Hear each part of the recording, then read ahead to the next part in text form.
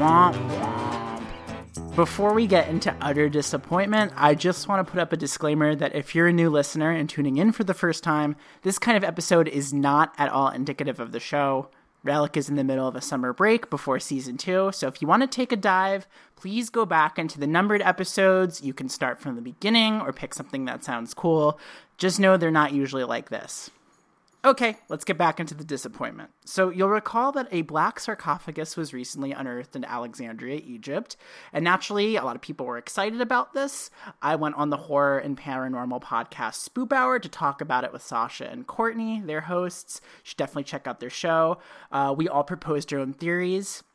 And the most prevalent theory that everyone wanted to be true was that this casket housed the remains of Alexander the Great, or Cleopatra, or Mark Antony, the warrior, not the singer. Some even thought that opening the box would unleash a curse that would destroy the world. Sadly, none of that happened.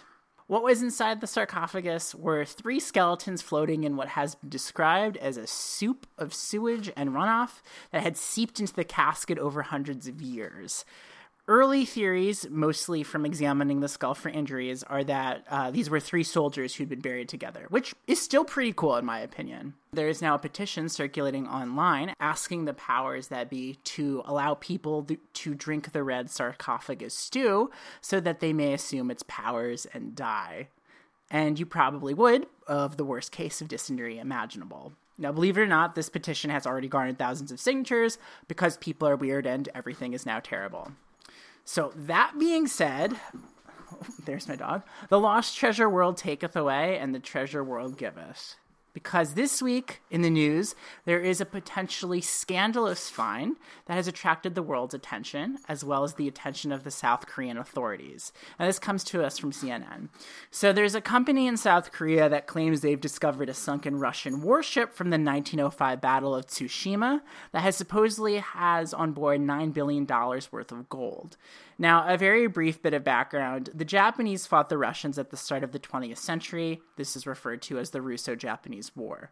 The Battle of Tsushima is considered one of the more decisive naval battles. There's your historical context. So this company called the Sunil Group claims they've come upon the wreck of the Dmitry Donskoy, I think is how you say it, located between Japan and South Korea. Because of this, their stock prices went way up, because investors tend to get excited when your company comes across lost treasure. I tried finding out what this company does, but all I gathered was that it's a startup, which is already kind of fishy, no pun intended. And apparently the South Korean police were suspicious as well, because they've now accused this group of fraudulence. Because when you get a massive stock increase due to a claim like that and then have nothing to show for it, it tends to piss off a lot of the wrong sort of people. So the Sunil Group's executives have been barred from leaving the country while the law sorts things out. Already a lot of affiliate companies that have profited from this have started to distance themselves, as you'd expect. Now, is this because the government just wants to keep the treasure for themselves? Probably not. In fact, it looks like other salvaging corps have tried to recover the gold and failed, possibly because it might not exist. It's also kind of telling that the Sunil Group has completely gone dark and all their contact information has been scrubbed from online. So, there's a wreck that's still down there, and the truth is bound to come out in the following weeks, most likely. So instead of what's in the box, what's in the ship? My theory? 3 skeletons and a casket filled with borscht. After the last so-called discovery, my hopes aren't exactly high, but I'll be sure to keep everybody updated. Not sure how soon, because my UK trip is coming up.